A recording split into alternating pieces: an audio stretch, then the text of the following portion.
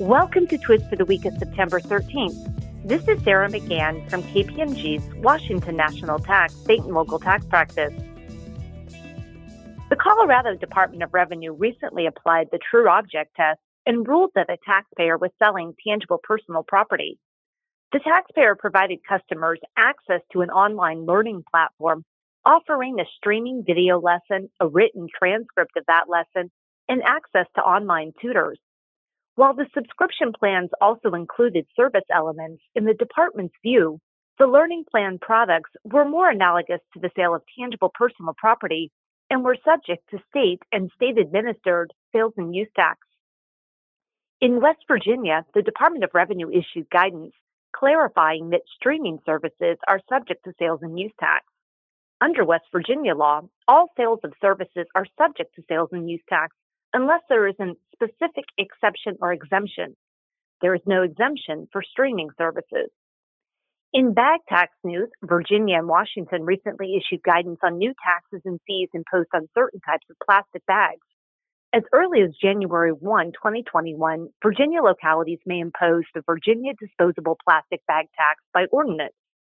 The tax is 5 cents on each disposable plastic bag provided to purchasers by any grocery store, convenience store, or drugstore in each locality that has adopted a bag tax ordinance. The bag tax will be administered by the Department of Revenue in the same manner as sales and use taxes, and retailers that collect the tax will be entitled to a dealer discount.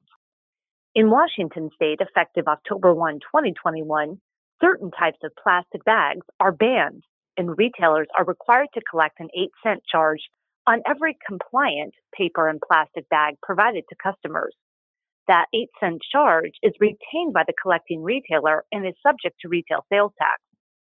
Finally, there are a few marketplace developments to note. In California, Assembly Bill 1402 would require marketplace facilitators to collect and remit certain fees, in addition to sales and use tax. The bill is pending signature. In Illinois, an emergency regulation addressing the obligations of marketplace facilitators has been suspended. The regulation had provided that food delivery marketplace facilitators were required to collect and remit the Metropolitan Pier and Exposition Authority Retailer's Occupation Tax and the Chicago Home Rule Municipal Soft Drink Tax, as well as sales tax. Finally, in the Lone Star State, there was a local sourcing change that was scheduled to be effective October 1, 2021, that has been frozen. The comptroller has agreed not to enforce a revised rule addressing local sales and use tax sourcing pending the outcome of litigation between the city of Round Rock and the comptroller's office. Thank you for listening to Twist this week, and stay well.